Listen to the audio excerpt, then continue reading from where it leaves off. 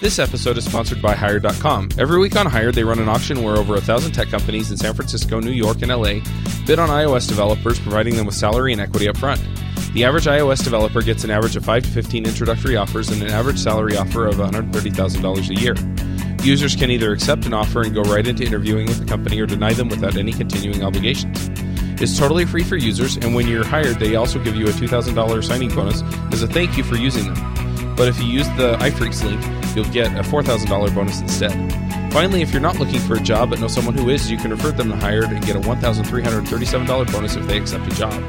Go sign up at hired.com/iPhreaks.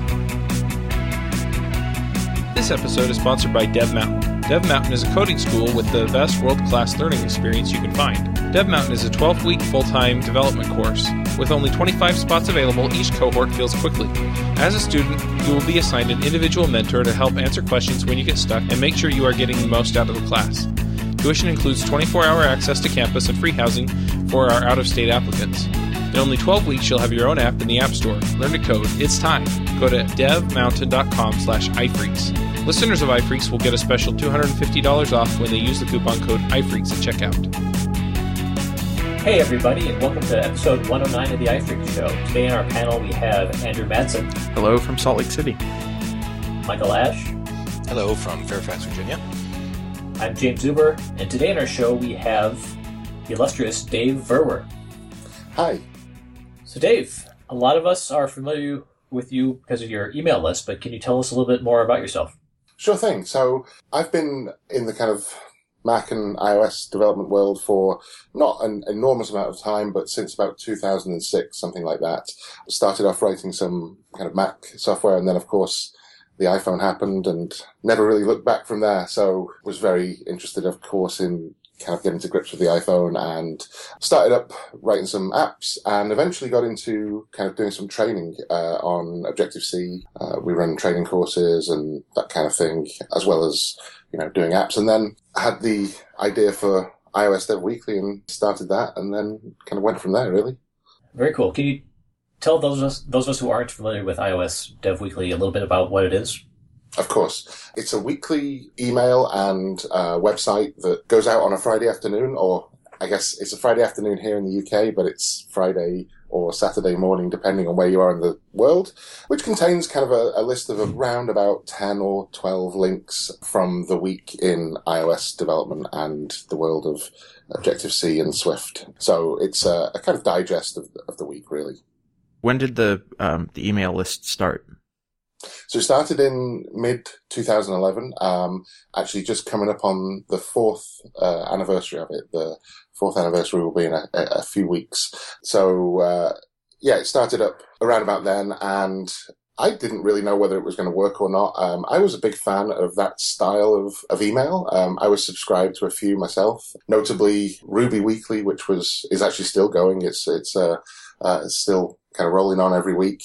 And I kind of like the format, and I had a look around to see if there was anything like that in the Cocoa and iOS space, and there wasn't. And so I thought, well, maybe I can do that. And it was, the way it started was kind of, it put a little bit of pressure on because I knocked up a quick website in, a few hours and tweeted out a single tweet to kind of say what I was doing. The website didn't, of course, have any content on it. It just had an email sign-up box. And from that initial tweet, over 600 people signed up. And it was a bit of a case of, oh, okay, well, I better actually do this then. And I think you just published issue 200 last week, right? It was last week, yeah. So that was a milestone. I never expected it to go anywhere, really. And the success of it has been beyond what I expected, of course. And I haven't missed a single week, every single week for almost 4 years. Well, I know we do picks at the end of every episode, and I know that a whole lot of my picks have been I shouldn't say ripped off, but things that I found via the newsletter. Sure, that's great. So it's been very valuable to me for that, but also professionally. I've enjoyed reading it every week.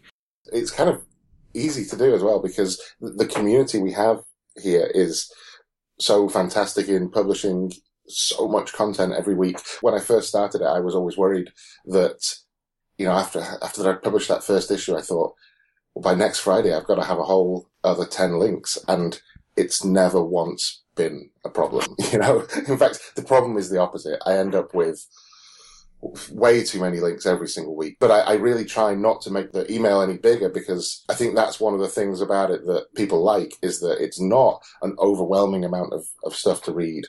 At a basic level, it's what I find interesting and that's always the way I've kind of done it. But yeah, there's so much fantastic content produced every single week by the community. It's easy. So where are you getting all this stuff? You just run across it during the week? People send it to you? What's your process for digging this stuff up?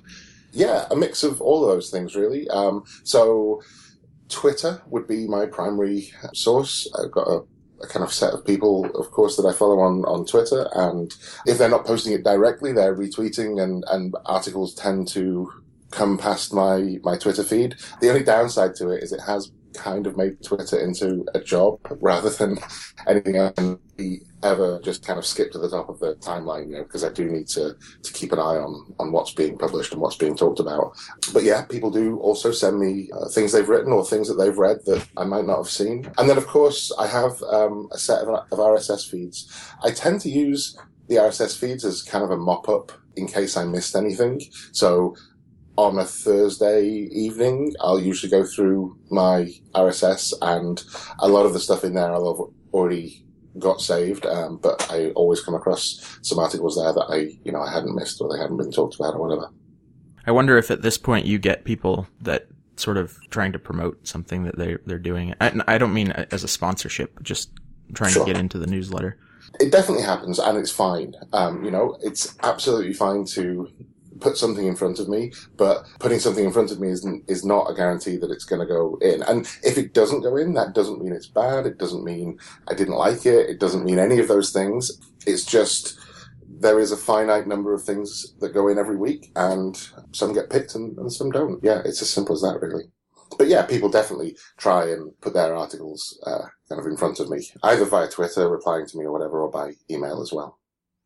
Yeah, so I imagine that careful editing of the things that you include is pretty important for keeping up the quality of the newsletter. Because I know when I read, I appreciate the fact that it's not just some junk thing that somebody wrote and doesn't know what they're talking about or whatever. You tend to have high quality articles, and then you have a good mix of different subjects. And I kind of wonder how you came up with, how you come up with that mix.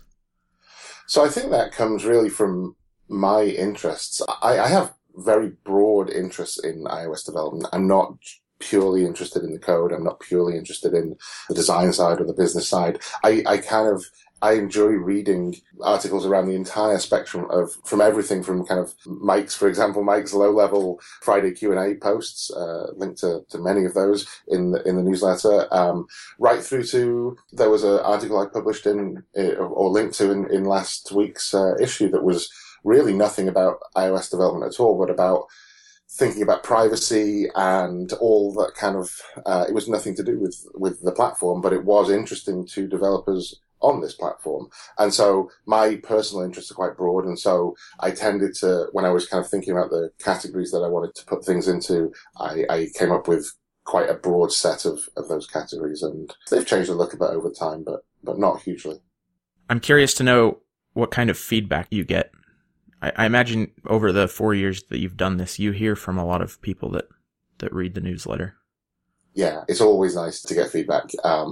It's actually kind of interesting that when I started this, I didn't really think much about it, but I made a decision that I'm really glad that I made now, which is to not make it from, like, the email address that it comes from, to not make it from iOS Dev Weekly at some domain or something like that, but to make it from me and use my real email address. And so sending feedback is as simple as hitting reply, right? And of course, people talk about it on Twitter, and that's fine, and that's very nice as well. People kind of giving feedback over Twitter. But I get a lot of email back from people, sometimes just as simple as saying, thanks for doing it, or sometimes pointing out something, mistake that I've made or something like that, because of course that happens on a reasonably regular basis, or sometimes replying and saying a few words and then suggesting an article or a follow-up article or something like that. So again, that kind of makes my job a little easier from getting those suggestions and feedback, and it's always nice to hear from people, yeah.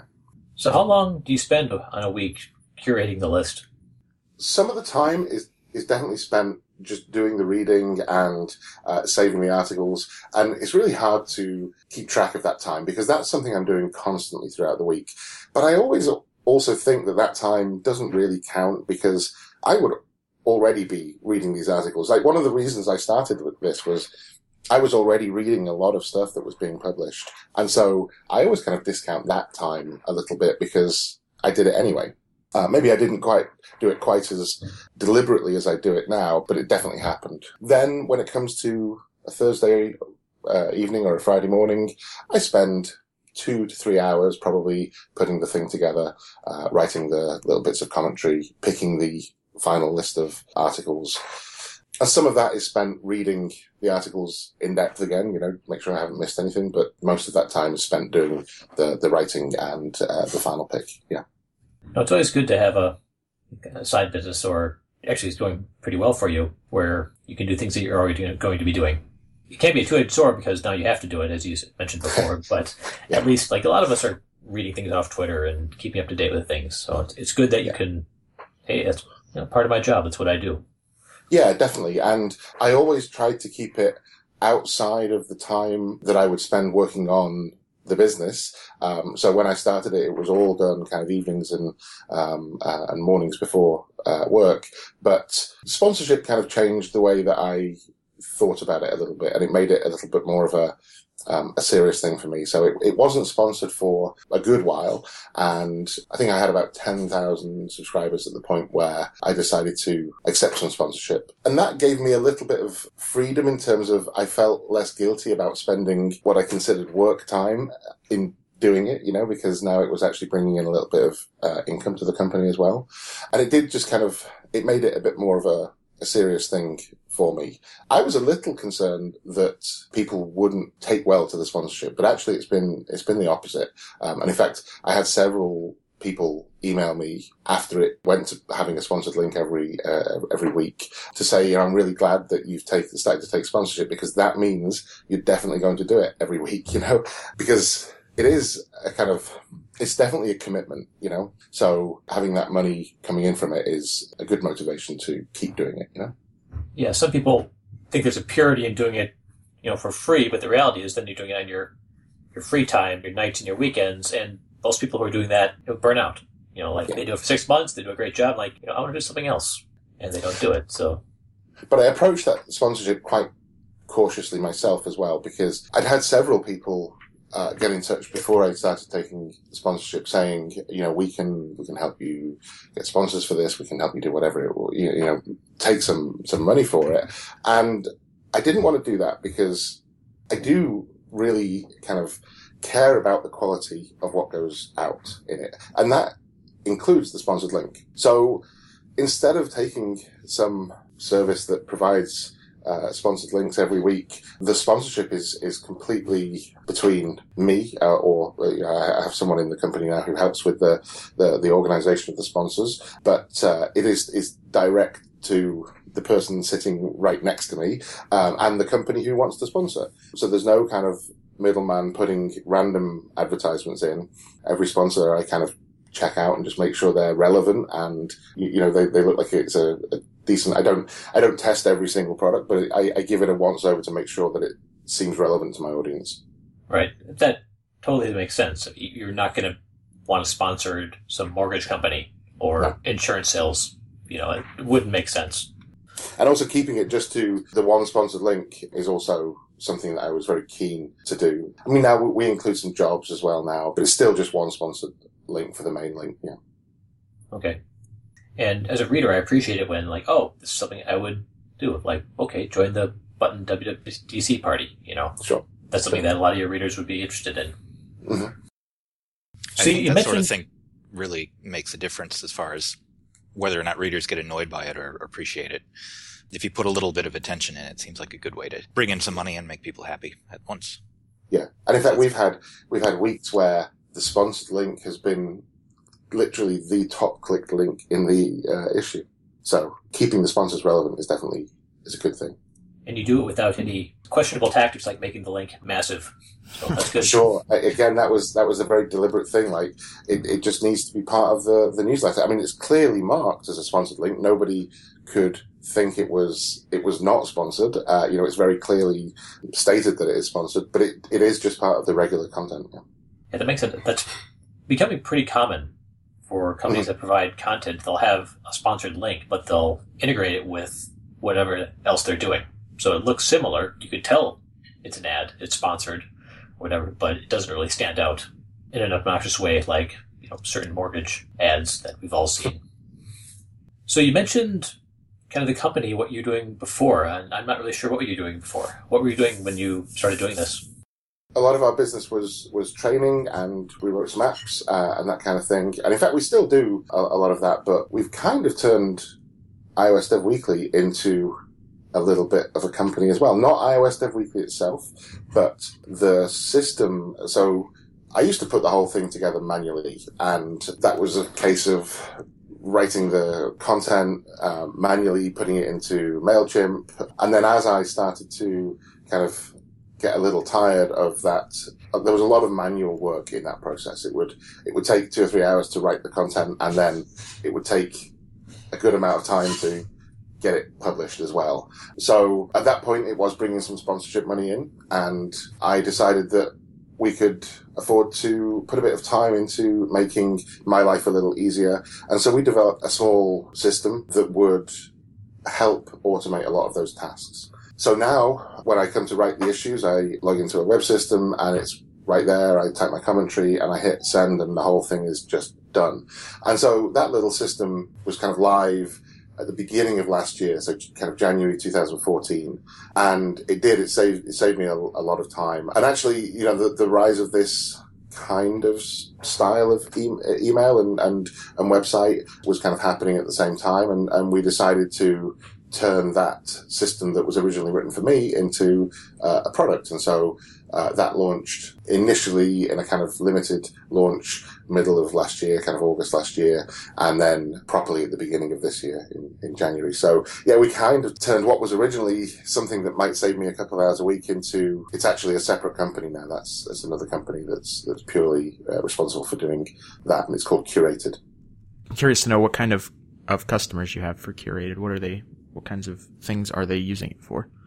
It's mixed, really. There are people who do a similar kind of style of thing that I do with iOS Dev Weekly. So just either an individual or a group of individuals who have an interest in a topic and want to start putting something out effectively just for themselves. So a good example of that, for example, is there's a newsletter called Remotive, which is all about remote working. So articles and links on remote working, and they signed up and they now run, there's a group of them that do it. They now run this weekly thing, which is doing really well, and all the links are about remote working. So that's kind of one kind of typical customer. And then the other one is to use this same style of email to help promote a company. So the traditional marketing email is all about the person sending it. So you might get an email from a company, and the only links in that email are going to be back to their latest announcement or their product page or something like that. And at the core of iOS Dev Weekly, at the core of all of these personally run ones, is that the content that you're sending out is genuinely interesting. And that's where a lot of marketing email kind of goes slightly less effective than people might want it to be. And so companies can use this style of email to mix in some links to interesting articles that would be interesting to their companies, to their customers, as well as maybe a couple of links to something they wrote, a blog post. Not every single blog post they write, but a couple of their kind of best blog posts from the last couple of weeks or something like that. So a kind of mix of half marketing, half, genuine kind of interesting content from other people. I'm thinking as an iOS or Mac developer, if you're trying to build or run an independent business, I've heard that email marketing or an email newsletter is really good, but I've always thought, well, nobody just wants email clogging up their inbox that, is purely to market this app that they already know about. I mean, that kind of email is effective. Like, email's amazing, right? I love email. Of all the social media, I see email as that, it's the original one. And it is a very personal connection, even though you're sending it out to a lot of people. Or it can be, you come into the person's inbox, you come onto their phone, and it's a relationship you have to take very seriously. It's not something, one unsubscribe and that person's never coming back. So I really like the idea of sending email that people actually even look forward to rather than dread, Now, that makes sense. I think it's become very common, at least over the past 2 or 3 years, to deliberately build up an email list. And, if you just provide useless information, people are going to unsubscribe or hit spam. Even though they signed up for it, they'll just do it because they don't want to see it again. That's always the risk. But if you provide something that your readers want to see, they're like, oh, okay, well, that's cool. Then, although people do hit spam on iOS definitely occasionally as well. I don't really know why, because there's only one way onto that list, and that's to go and deliberately sign up.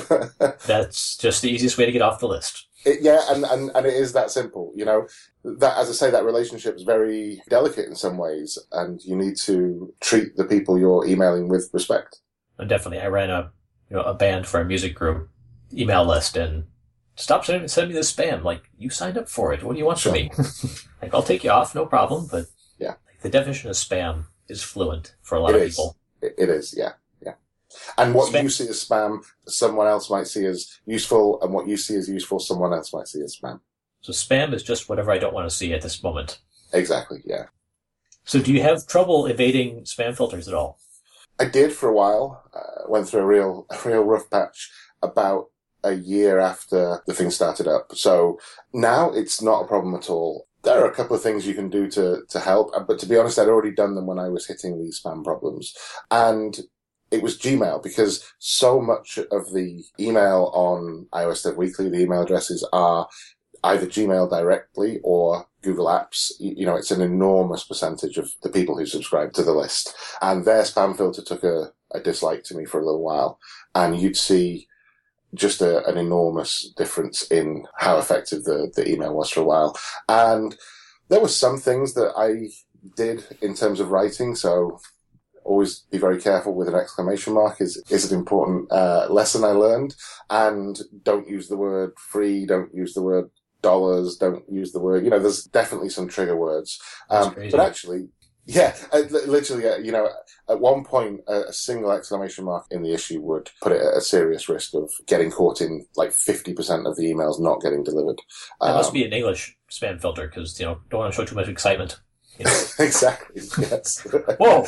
There's no need to go overboard. One exclamation mark per issue is good, But actually, what happened is, I think Gmail got used to seeing email from me, and Gmail does some crazy stuff with their spam filter. So, because it receives so many emails that go to lots of people, they actually sometimes hold back emails. They've delivered it, they've received it, and it won't go into either a spam box or the inbox until it's received enough copies of that email and knows roughly what's kind of happening with it. So it's a big black box inside Gmail. But yeah, it kind of got sorted out, a little bit of tweaking of the writing, and it was solved. Yeah. Yeah, I've seen weird things with Gmail where if it gets flagged as spam, you'll have your links in your article, but they won't go anywhere. They remove the href. And there's a little thing at the top saying, "Oh, is this spam?" That I just right, asked. yeah, I've seen that. Yeah. But I was like, "Hey, why can't I click on this thing? This is useful to me." Yeah. So that's really interesting stuff, and I'm really curious. How did you figure out for example, the exclamation mark was a problem? That seems like you would never be able to actually determine that. So there are some tools that you can use, and I use them. I used a service called Litmus, which does a couple of things. It does kind of email previews, so you can send Litmus an email and they will show you what it looks like in old versions of Outlook and Lotus Note 6.5, and you can kind of make a reasonable way on all the email clients. But they also do a spam filter check, and they actually give you feedback from that spam filter check on the kind of things that it's failing on. So you might get a high score in Outlook for a certain email, and it will tell you you've used the word free and the word dollars, not necessarily next to each other, but using those two words in an email is going to increase its score. And they look at the results from the spam filters, basically. So that was really useful feedback in terms of helping to fix those problems. And actually so useful that we're now partnered with Litmus to create this curated product. So we actually kind of teamed up with them to make that. Have you done any like A/B testing to see what gets clicked and what doesn't, to make changes? I haven't. It's something that's been suggested lots of times, and it's definitely a very effective way to kind of test things out, and it's very common in email actually.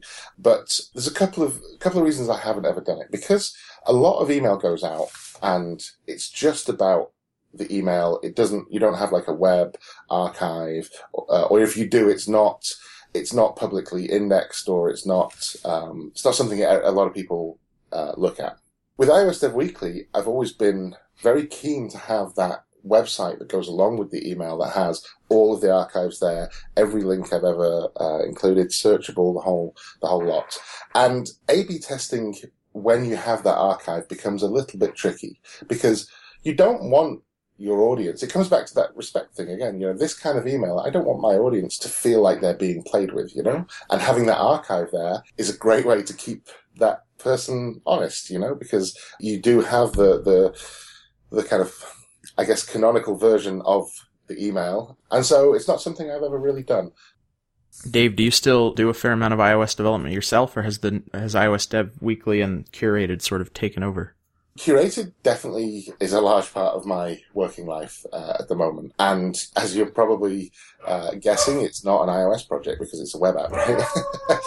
Much as I tried to get through with our developers to persuade them to use a servers on iOS devices, they didn't want any part of it. So yeah, it's a Ruby app, and I've definitely done less iOS development since we started working so much on that. But I do continue to write apps. In fact, I'm going to start showing an app that around at WWDC next week to a few people, which is not quite ready for release yet, but it's almost there. So that'll be my first shipping app in Swift, which is interesting. And then we still do the training. So I feel like I still do enough to be able to talk about it, but it's certainly less than I used to do. Yeah.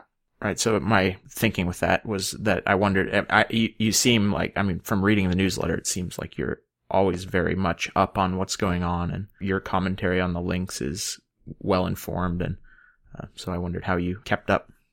I can fake it really well by now. It's still an interest. I think that's the key thing. I will, I think, be able to do this up until the point that my interest in iOS development fades. And that certainly isn't happening, I love the iOS platform and the Mac platform, but to be honest, primarily the iOS platform. I absolutely love it. I love developing for it. I've never been happier than when developing on that platform. And I think as long as that continues, I can at least still do enough that I can feel okay about sending out an email every week, Yeah, definitely. Judging by all the grumbling I see on Twitter, though, you may have the Stockholm syndrome on that, but we don't know. But I think we all kind of do. But I'm not saying it's perfect by any stretch of the imagination, but overall, if you look about it, I am still optimistic about the platform. I love developing for it. And yeah, there are problems, but there are problems anywhere you go. Just a different set of problems, right?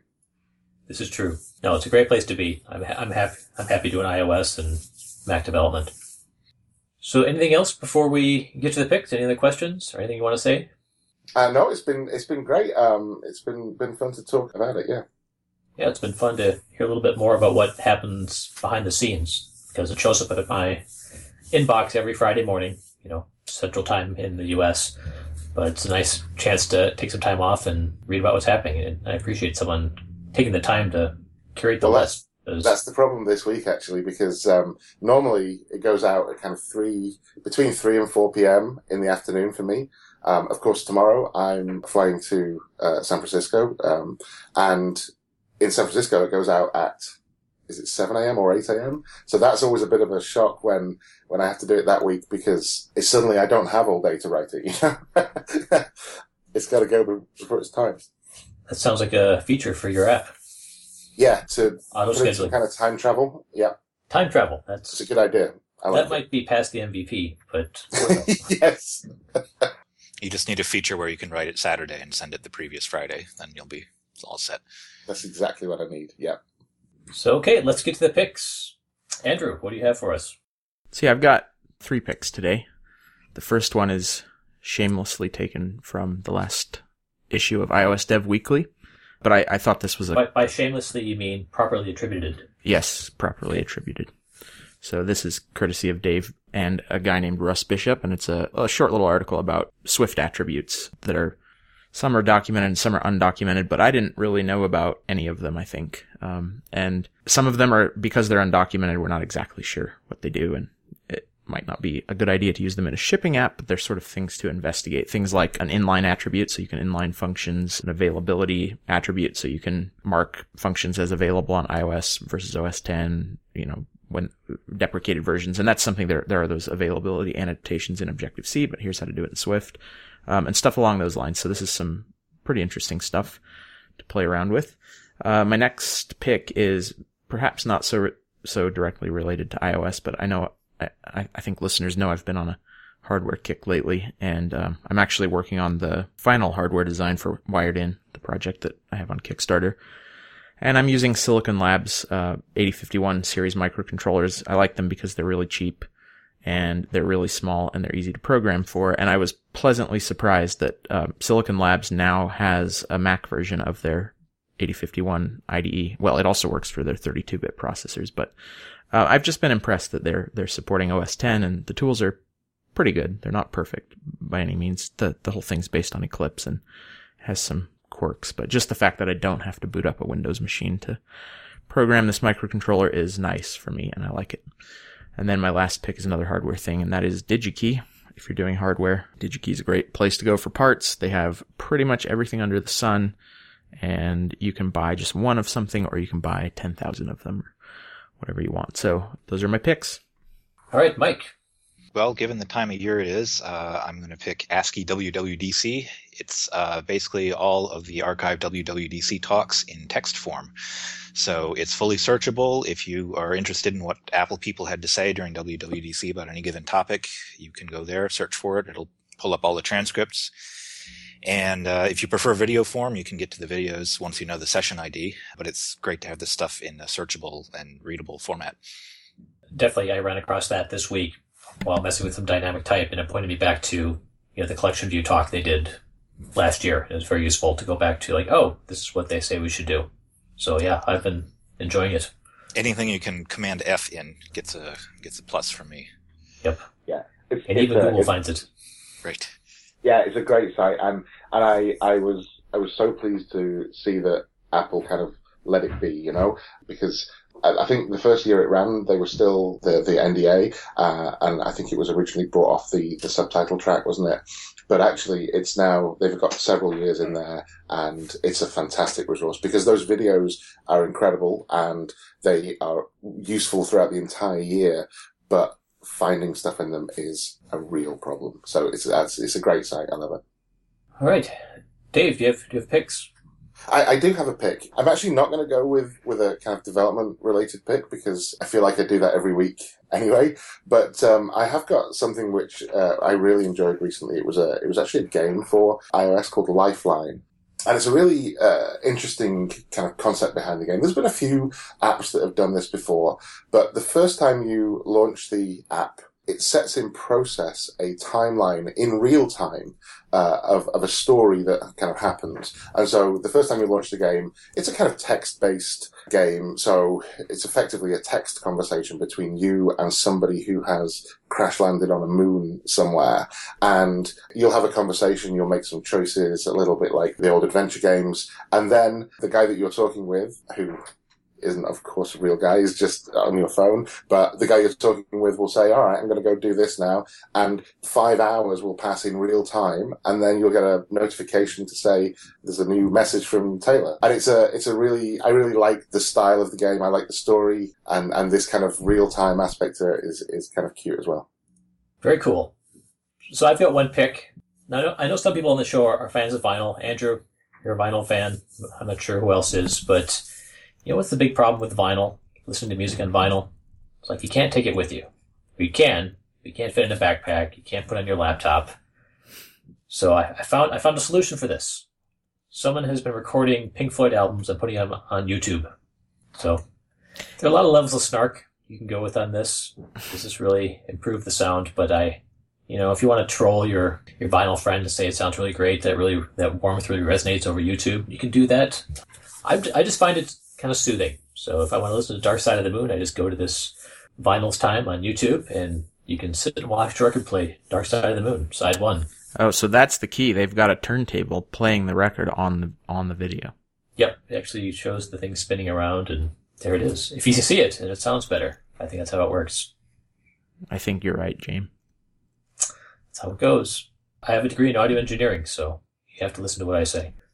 But anyway, that's it for me. Dave, great to have you on the show. I think we're all fans. Probably most of our podcast listeners are fans of the list, but it was great to hear more about it and how it comes together. Yeah, thanks very much for having me on, and it's been fun. This episode is sponsored by Mad Glory. You've been building software for a long time, and sometimes it gets a little overwhelming. Work piles up, hiring sucks, and it's hard to get projects out the door. Check out Mad Glory. They're a small shop with experience shipping big products. They're smart, dedicated, will augment your team, and work as hard as you do. Find them online at madglory.com or on Twitter at madglory. Hosting and bandwidth provided by the Blue Box Group. Check them out at bluebox.net. Bandwidth for this segment is provided by CacheFly, the world's fastest CDN. Deliver your content fast with CacheFly. Visit CacheFly.com to learn more. Would you like to join a conversation with the iPhreaks and their guests? Want to support the show? We have a form that allows you to join the conversation and support the show at the same time. You can sign up at iPhreakshow.com/forum.